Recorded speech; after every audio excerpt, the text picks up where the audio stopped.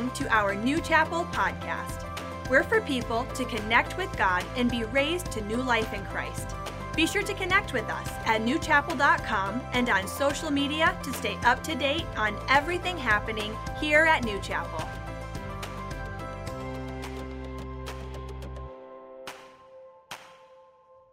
Well, good morning, church. Welcome to the first part of a brand new series called Love Thy Neighbor. If you have anything to take notes with, go ahead. Now's the time. Pull that out. Although we're not live streaming our services anymore because we don't want to enable people that are lazy to come to church, we are offering this online. And so if you're watching this message via video, share it. It upsets the people at Facebook. If you have your Bibles, St. Matthew, if you would, chapter 16. Y'all doing all right? Good to see a new series that we all need. I want to start it with a valid question. And that question is this: why do we need church to engage in our faith? Why is this a necessary component to us being Christians? Jesus actually began the talk about church. He was taking his disciples on a trip. He was taking them to an area called Caesarea Philippi. Caesarea Philippi. In fact, I think we have a picture of that. Caesarea Philippi was way out of the way. In fact, this was so far out of the way that the disciples knew that something was up as they were traveling towards this area. And it was actually the son of one of the Caesars. His name was Philip. And there was already a Caesarea. He wanted to create a new capital city. And so, being the creative little doobie he was, he came up with Caesarea Philippi. It was a whole compound, a whole town, really a city, active city. And the cave that you see up there on the left had a fountain in it, a natural spring, and they dedicated that particular fountain to the god Pan. In the Greco-Roman mythology, Pan was kind of a mischievous god, a little bit of a trickster. He was also sexually deviant. He would descend down into this spring, as mythology would go, and the only thing that would resurrect him is, illicit acts that are outside the bounds of marriage with another god, the little minx, and it would make it so Pan could resurrect from the dead every year. And so part of the worship that you would see at this temple was ritualistic temple sex. And so as Jesus is taking the disciples way out of the way to get to this particular area, the disciples see the writing on the wall. They know where they're going. And no holy Jew would ever go to a city like Caesarea Philippi. It was Sin City, like by definition. In fact, as I say the word Sin City, there's one city that's coming to everybody's mind in the room. What is it? White Cloud.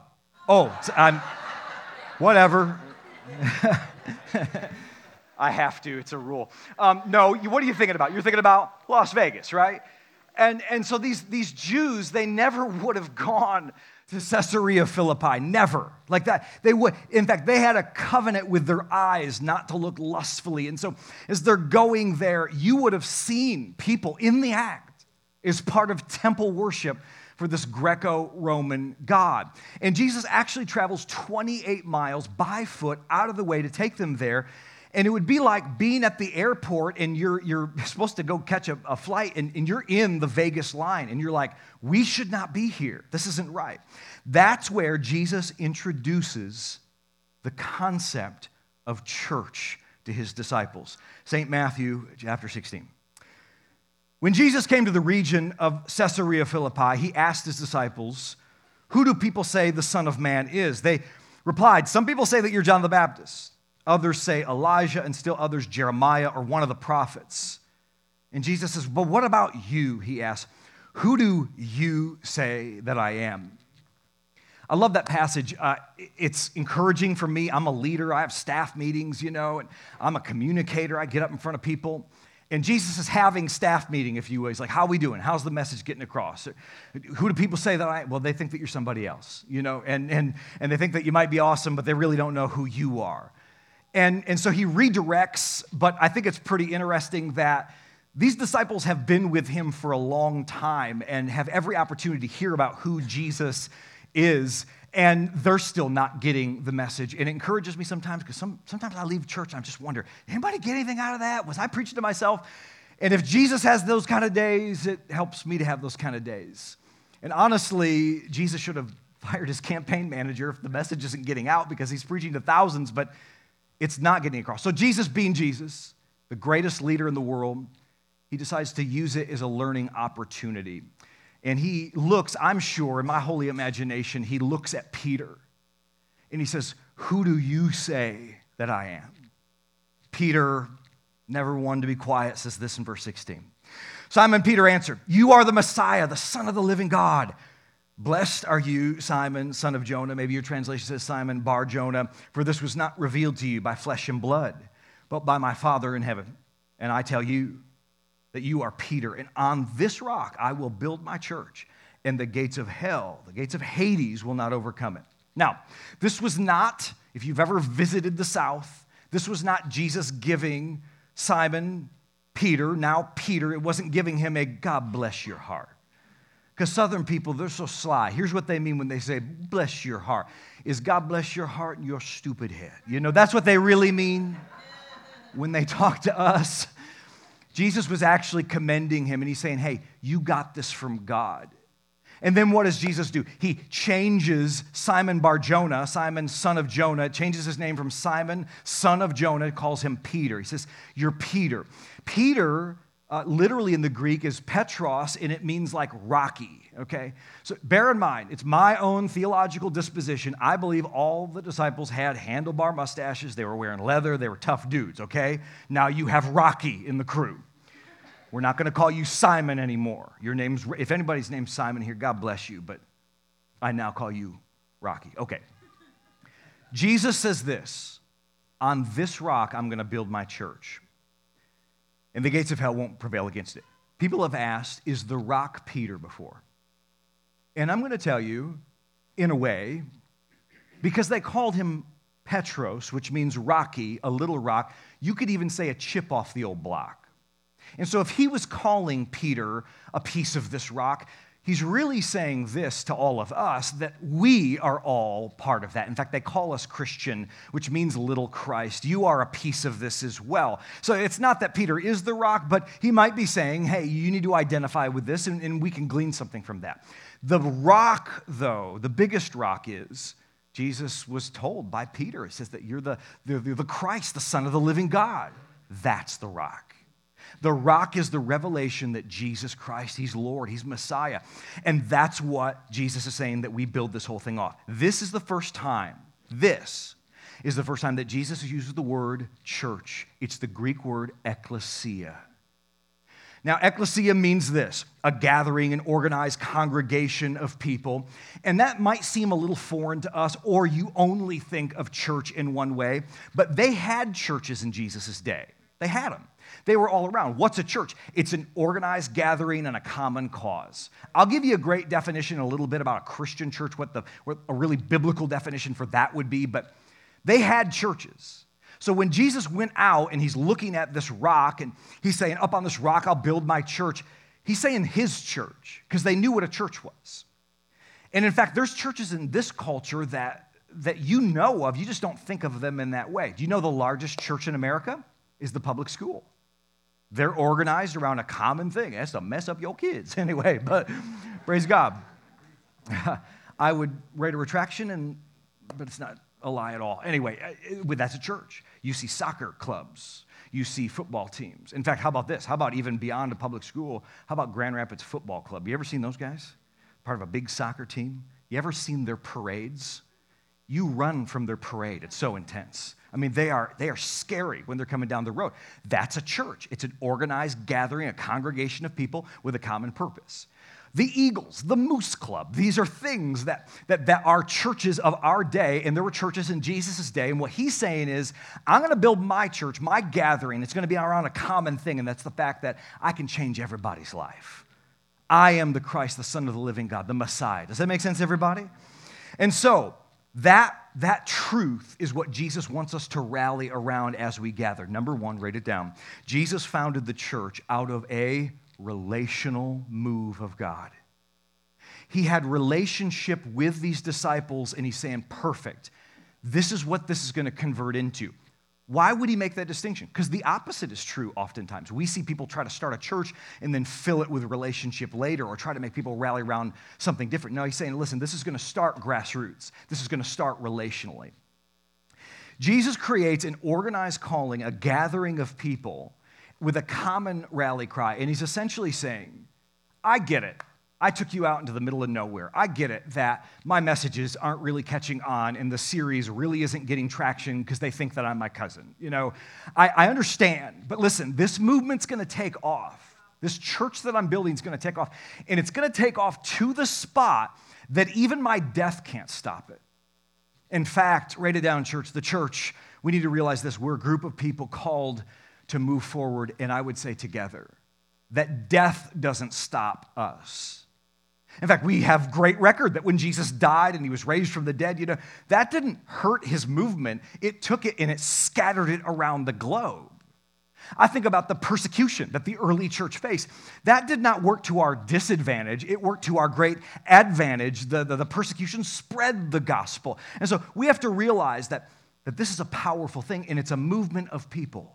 It's a church. Now, hundreds of years into the church, it becomes something that's jaded and political, and it's corrupt. People are money hungry, they're power hungry, they want to control people's lives.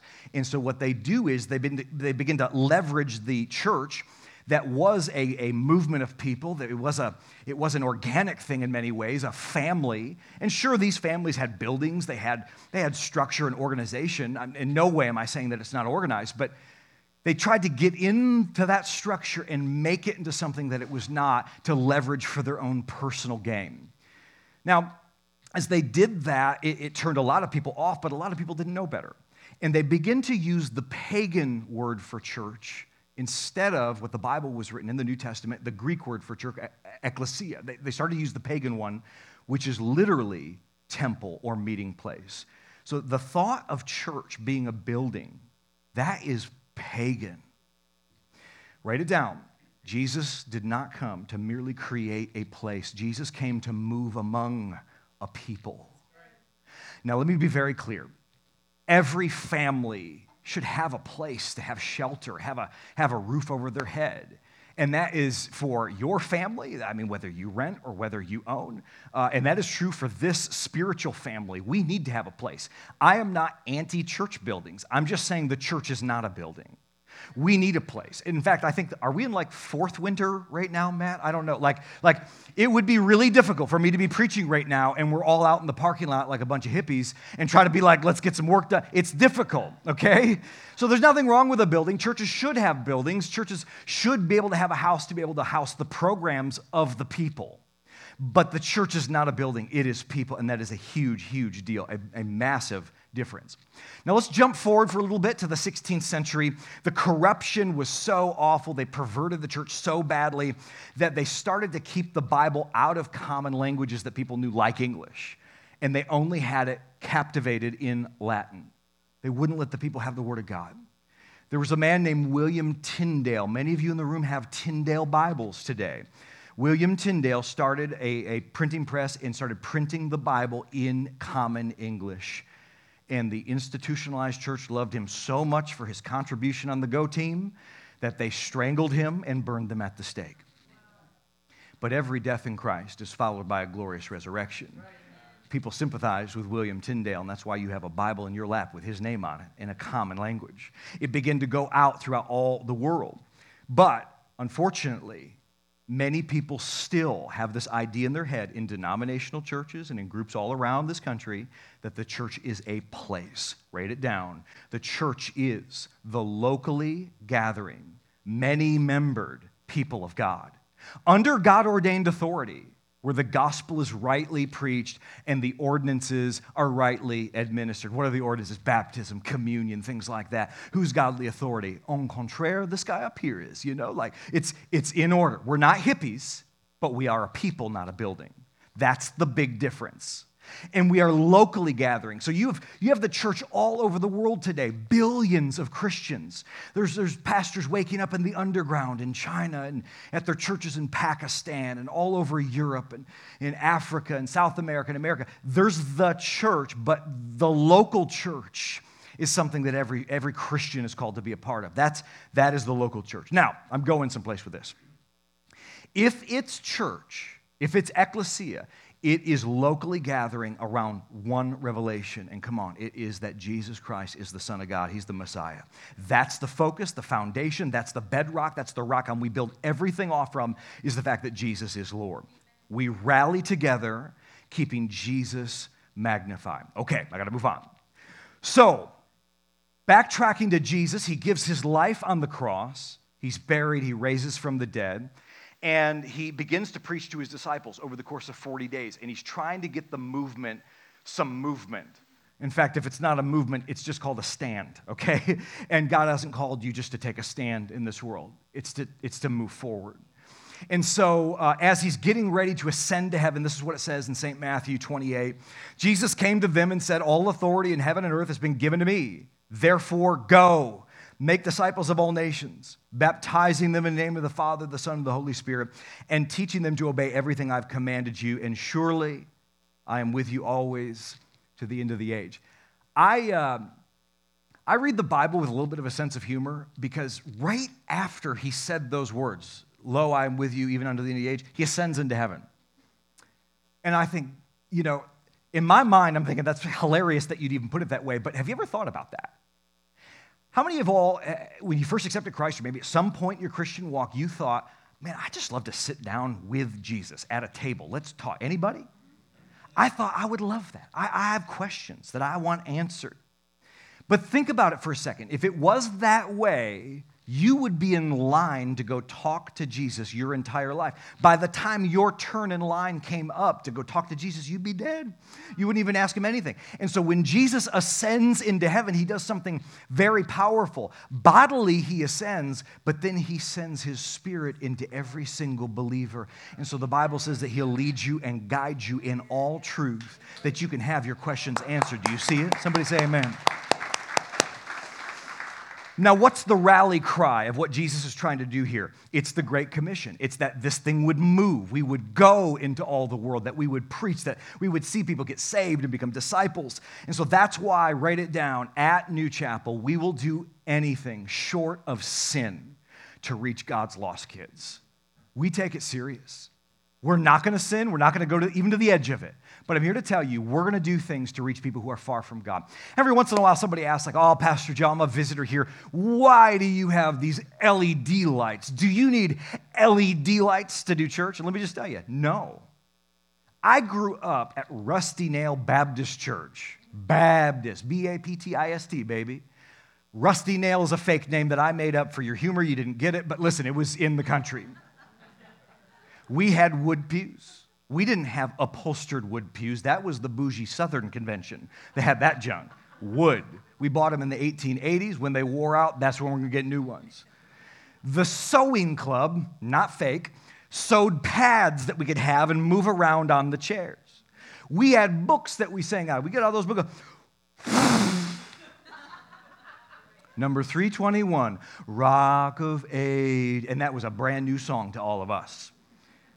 I need none of this to have church. You can put me right back at Rusty Nail, where I think I'm probably still on the membership roll, and I'd do fine praising the Lord with 11 of us in Jesus. I need none of this.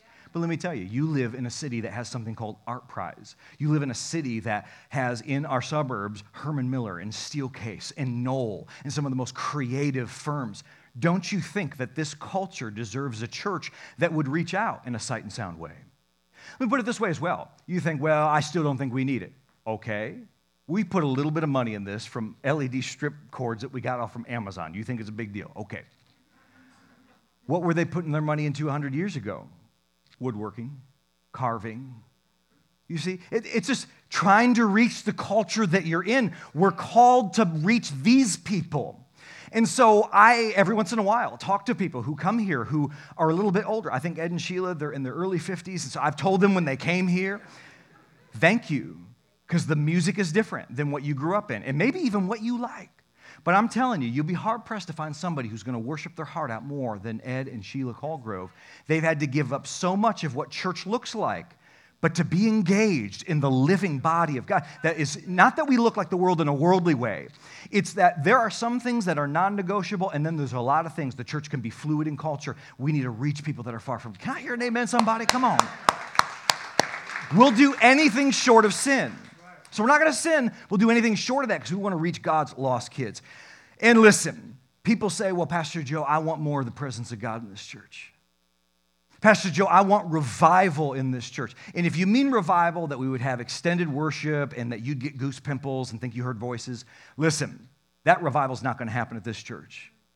But if you mean revival, that a sinner got saved and the presence of God is evident in the room, you want to have the presence of God, it's going to follow his word. He said, I am with you always. Go, right? You want to feel the presence? Go. Get up. Speaking of that hymn, get off your blessed assurance, Jesus is mine. Get up and go, and you'll feel the presence of God in your life. Say amen. That's what we need. We need that in our life, that activity in our walk with him. Luke, Dr. Luke, records the similar account. It's the same moment. It's in Acts 1:8. What does it say? You will receive power when the Holy Spirit comes upon you, and you'll be my witnesses. It goes on to say, to the end of the earth. So all your Holy Ghost, goose pimples, and you heard something, if you got, and I am the number one God, I want God's presence. I've had moments that have been deep, but listen, it is so that you can be a witness, that you can be empowered. We get the Holy Spirit, it empowers us to get out of here and go, get out of these four walls and make a difference because we're a people, not a building. It's so, so important. Write it down. The presence of God is not designed to be containable. That is to say, it's not just for you. It's for you, but not just for you.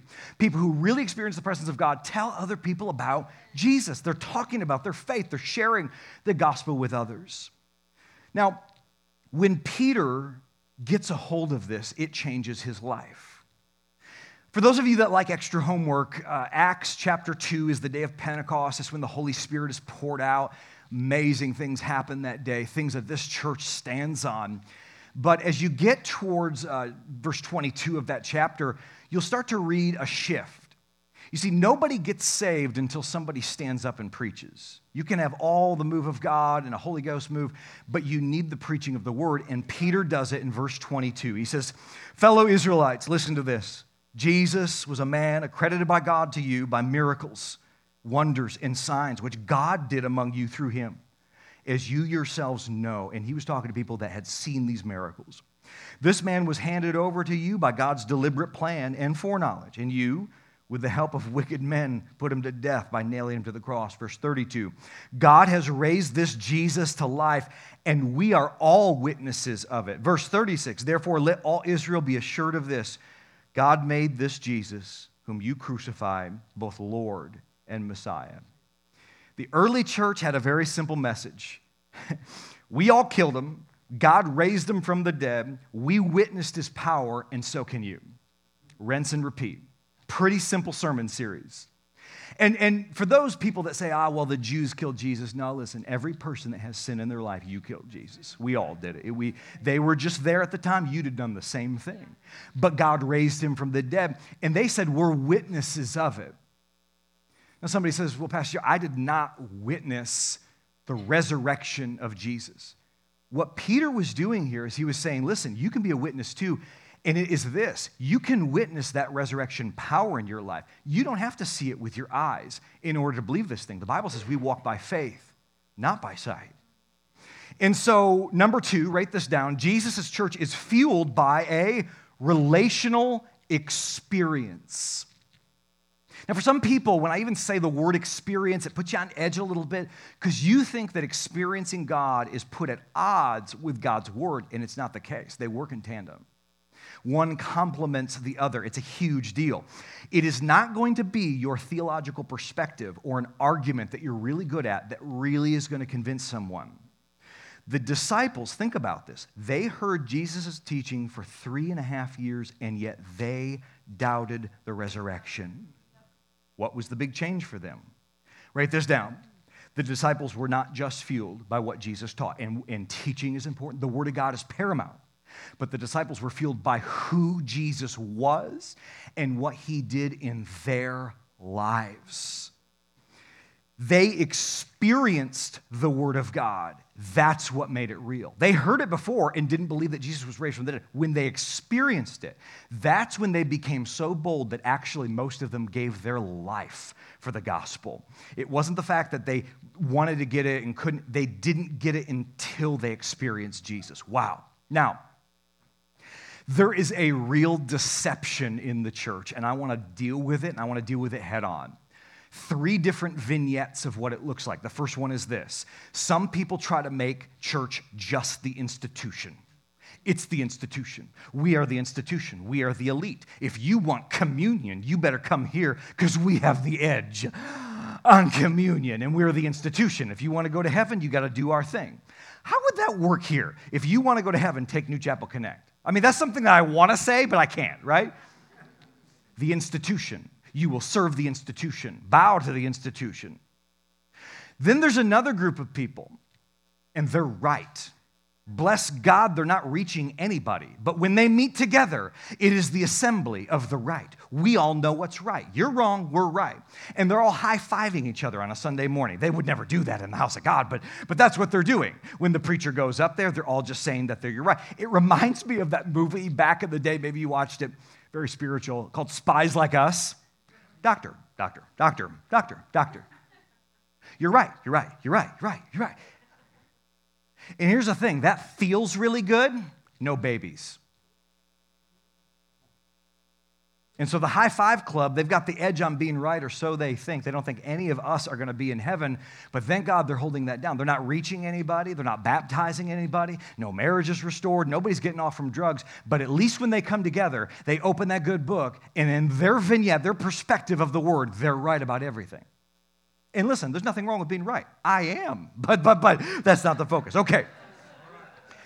The third group is this. They're the people that want to say, well, nature is my church. This, my faith in God, I'm even a Christian, right? But it's very personal. It's personal. It's for me. Because that's why Jesus died. And it's all about them. Let me just tell you, there's no such animal in the Bible. You can't live your faith as an independent Christian. You're called to gather. Now, how is this even a big deal, Pastor Joe? Why bring this up? The churches that closed their door for a year were one of those 3. That's who they were. They were the agreement club. Everybody's right here. They were the institution, or they were the people out, bunch of hippies in nature, saying that I don't need the church at all. And they closed their church. Hey, just quick question. Not in my notes, but just a question. What do you preach when you open your church after 6 months, a year being closed? Faith? Is that the series we're going to talk about? The God of the impossible? The miraculous? God heals today? Lord Almighty. They're going to talk about healing? The Bible says that there's a form of godliness, but it denies the power therein. And it says avoid those. That's not of the faith you're at. You understand me? The church is meant to be a people who gathers. I remember when all of that junk was going on and they wanted to shut us all down. I was having a foot surgery and I was going to have Kaya and Pastor Brian preach in the next 2 weeks. And when that all happened, the government went up and said, we're going to have 2 weeks to flatten the curve.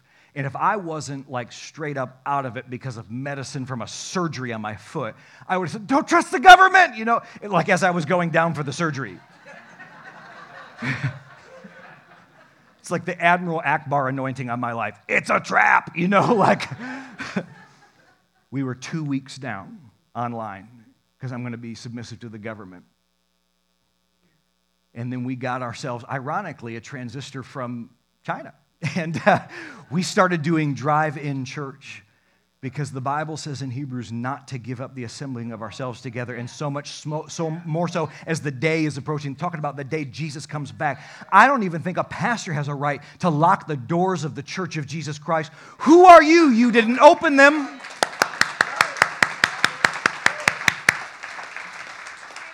Not that I'm upset or anything. Okay. You cannot convince me that you just eating more of the Word of God alone is going to be enough to carry you through. It wasn't. They closed their doors. Philippians 3, what does it say? I want to know I want to understand the Bible, but then I want to know Christ and experience the mighty power that raised him from the dead. In other words, for the person that has ever conveyed to you that when you accept Christ, just act right and go to heaven when you die, that is not Christianity. The fact of the matter is, God has saved you into a supernatural faith. And that is to say that when you accept Christ, you can experience the mighty power, that resurrection power, that lift in your life. And you'll be a witness of it yourself. And I'm telling you, that is where the power is.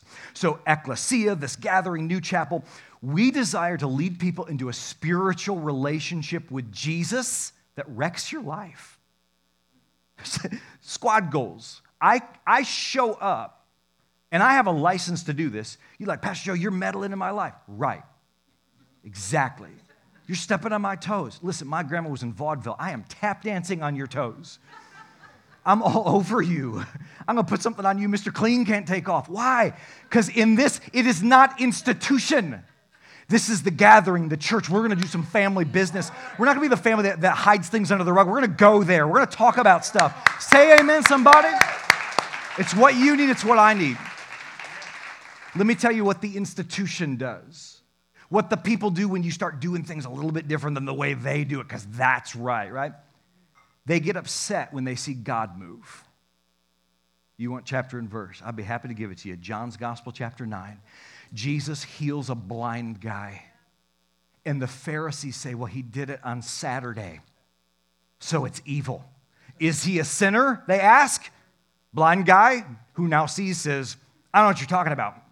I don't know whether he's a sinner or not, but I know this. I was once blind, but now I see.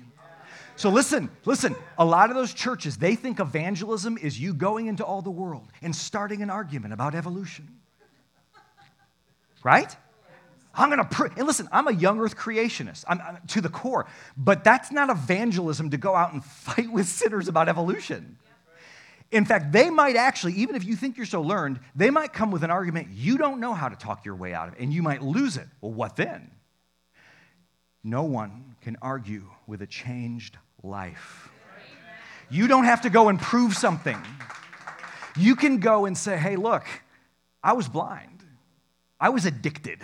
I was angry. I was frustrating, and I was frustrated. I was anxious. I was depressed. Nobody knew. I was blind. Started going by the church. I accepted Christ. I'm not really where I want to be yet, but where I'm at is so good. I'm not where I was. God's changed my life. I'm blind, but now I see. You don't need to give them all of your arguments and hermeneutics. You don't have to try to get deep with them. It's funny sometimes when some of y'all try to get deep. You're like, oh, listen. You want the presence of God, cross the golden menorah with this over here in the scrolls of Revelation. And if you get that revelation, that's when the Spirit gets it. You're a joker. I don't know what you're talking about. You don't know what you're talking about. God changed my life. How about this one? I've heard this one at this church. I was an alcoholic. Now I don't drink anymore. Argue with that. I'm free. Talked to a guy this past week, divorced for 3 years, remarried the same wife. Come on, Jesus. Go into all the world. Move. Don't be a standing institute. No, go. Go, go, go. And that should be our story. Write this down. Our gatherings should not be religious rituals, but real experiences with Jesus. Do I need the lights? No. I need God's Spirit like I need my next breath. You have to encounter His presence for yourself, and that's when you'll really experience the Word. Wow. So the movement explodes. It goes all around the world. People are getting saved. Local ecclesias, churches start to gather together. They're making a difference. It is turning the world upside down. The devil kills one of God's most powerful, how to put it? Stephen was not like the disciples. The disciples, the Bible says, were ignorant and unlearned men. They're country boys. They're from my hometown. Stephen was learned. He knew the scriptures back and forth. And through a series of events, I won't bore you, but he was killed. If you read the book of Acts, Acts is actually a whole book about the principle of one-upmanship. The devil kills Stephen. God takes one of the devil's big boys, Saul of Tarsus, and turns him into the Apostle Paul. You're going to kill this person, I'm going to raise this up. You're going to try to take this area, I'm going to do it. You've got a little mount over here to the unknown God. I've come to preach the unknown God. It's the principle of one-upmanship where God always is going to take that next step. You can never outgive, outgive the power of God. So significant. But in this season, persecution begins to descend on the church. And a group in Jerusalem, not everybody, but they were Jewish people, and listen, they lived a very holy life, a very moral life. And they're seeing Paul and Peter begin to reach out to Gentiles. What's a Gentile? Non-Jewish person, okay? Like a non-believer. And these Gentiles are getting saved, and they're rejoicing, but they're saying, we've been keeping the feasts, and we've been keeping the moral life, and we've had to ritualistically cleanse ourselves of all these things and have a diet that we had to follow. These guys can't do that. They need to become Jewish first. Or at least they need to keep the law. They got to keep these festivals. They got to keep these moons. And so this tension breaks out within the church. And honestly, it was really divisive. Unlike Congress, there was good people on both sides of the aisle with a really good argument of why their point was right.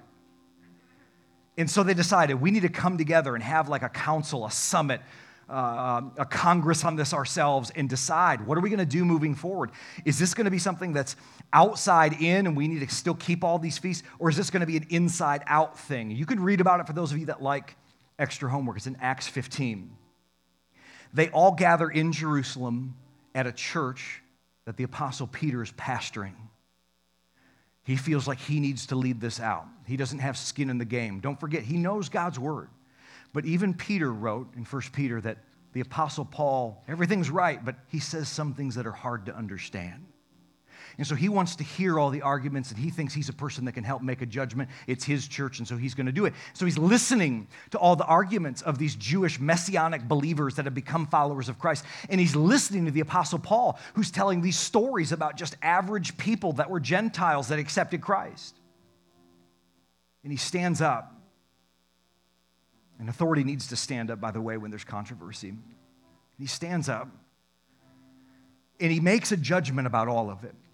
I'm going to read that in a second, but listen. What was going through his head? I think I know. 19 years before this council, before this summit where they're trying to figure this out, where was Peter? He was with Jesus in Caesarea Philippi.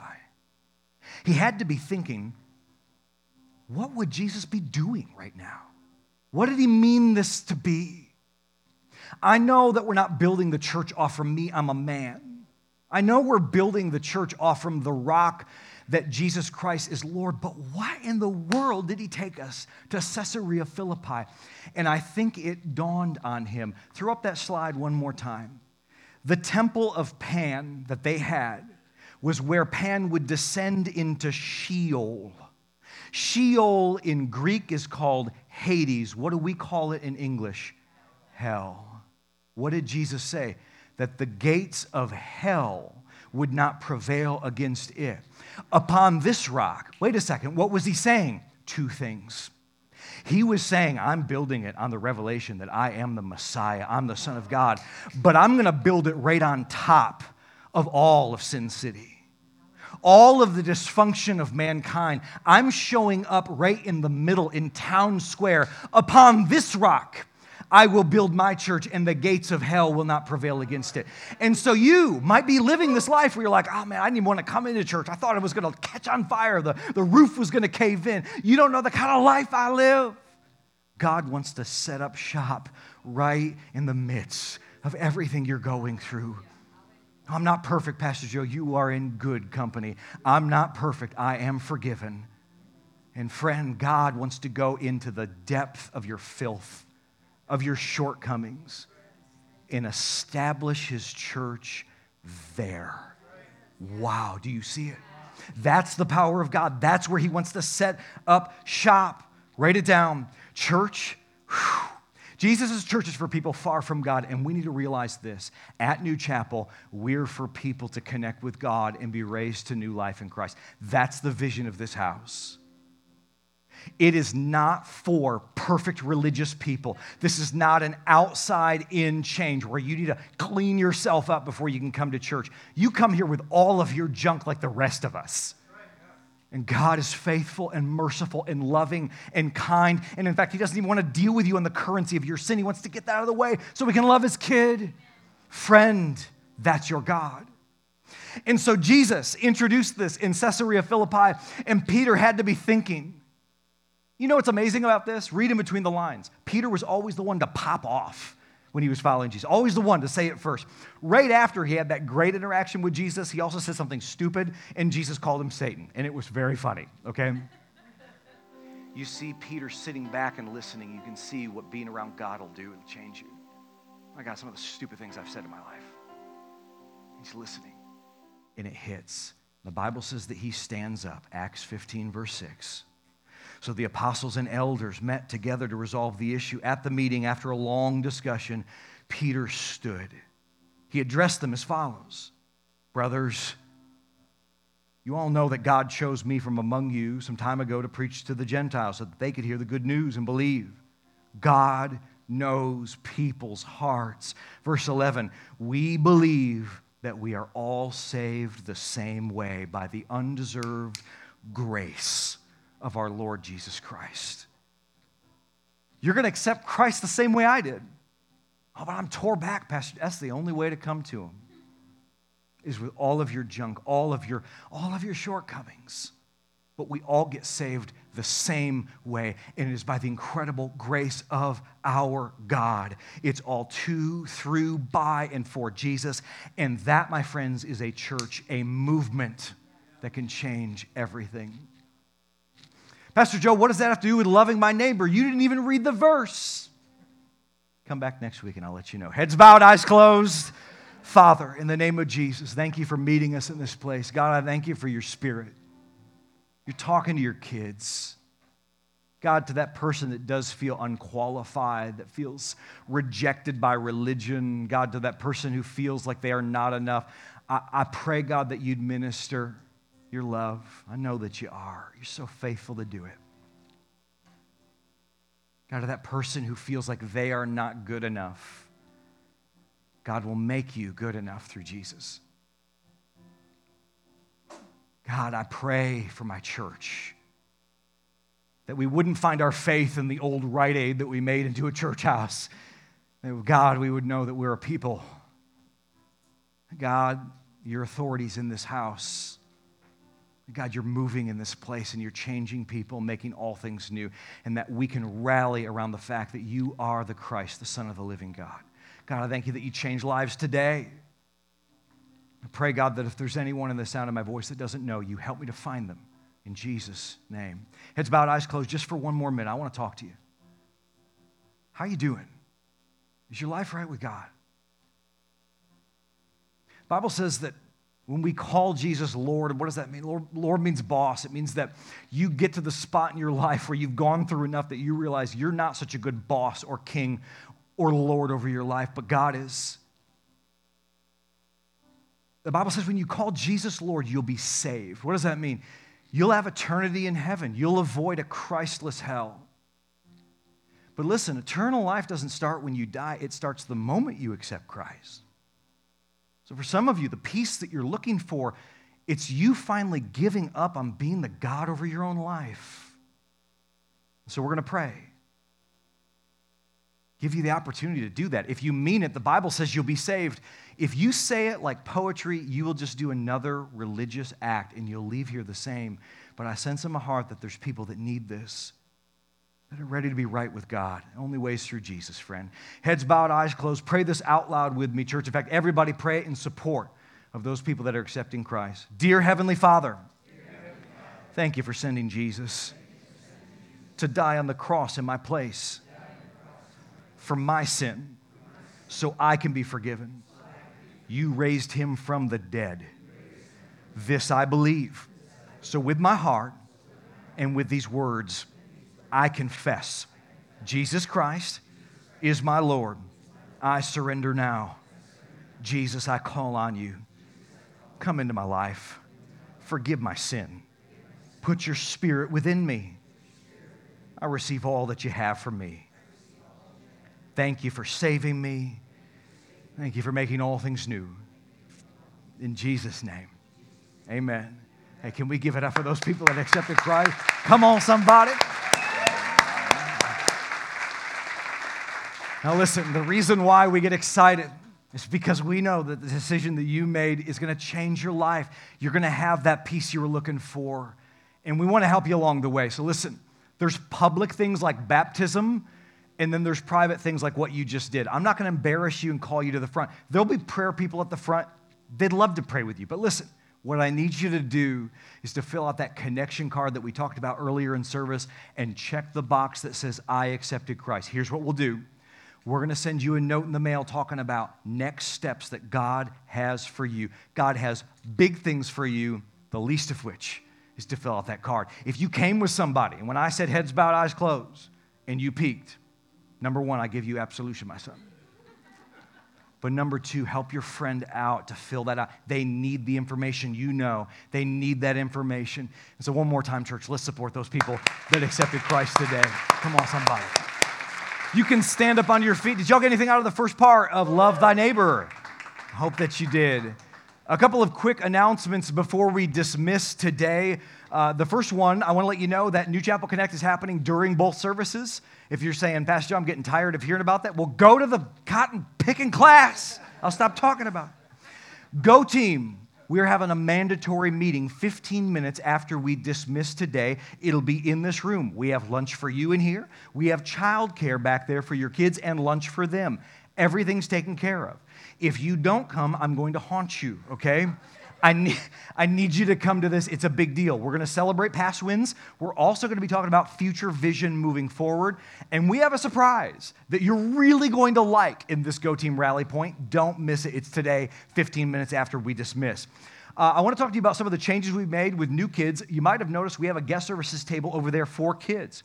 That's the perfect place for those kids that are brand new to church. So if you see any families, and here's how you know, they're looking around like this, like, where am I going? Help them to get there, sign their kids up. Also, if your kid has a birthday or some sort of celebration of life, let them know. We have free ice cream for all birthdays and for first-time visitors. Now, Holy Week is coming up. Palm Sunday is on April 10th, and it's a New Chapel tradition. If you haven't been here for a while, we do Palm Sundays on Palm Sunday. That is ice cream, not theology. And so we have a build-your-own Sunday bar for every age. Yeah, come on, somebody.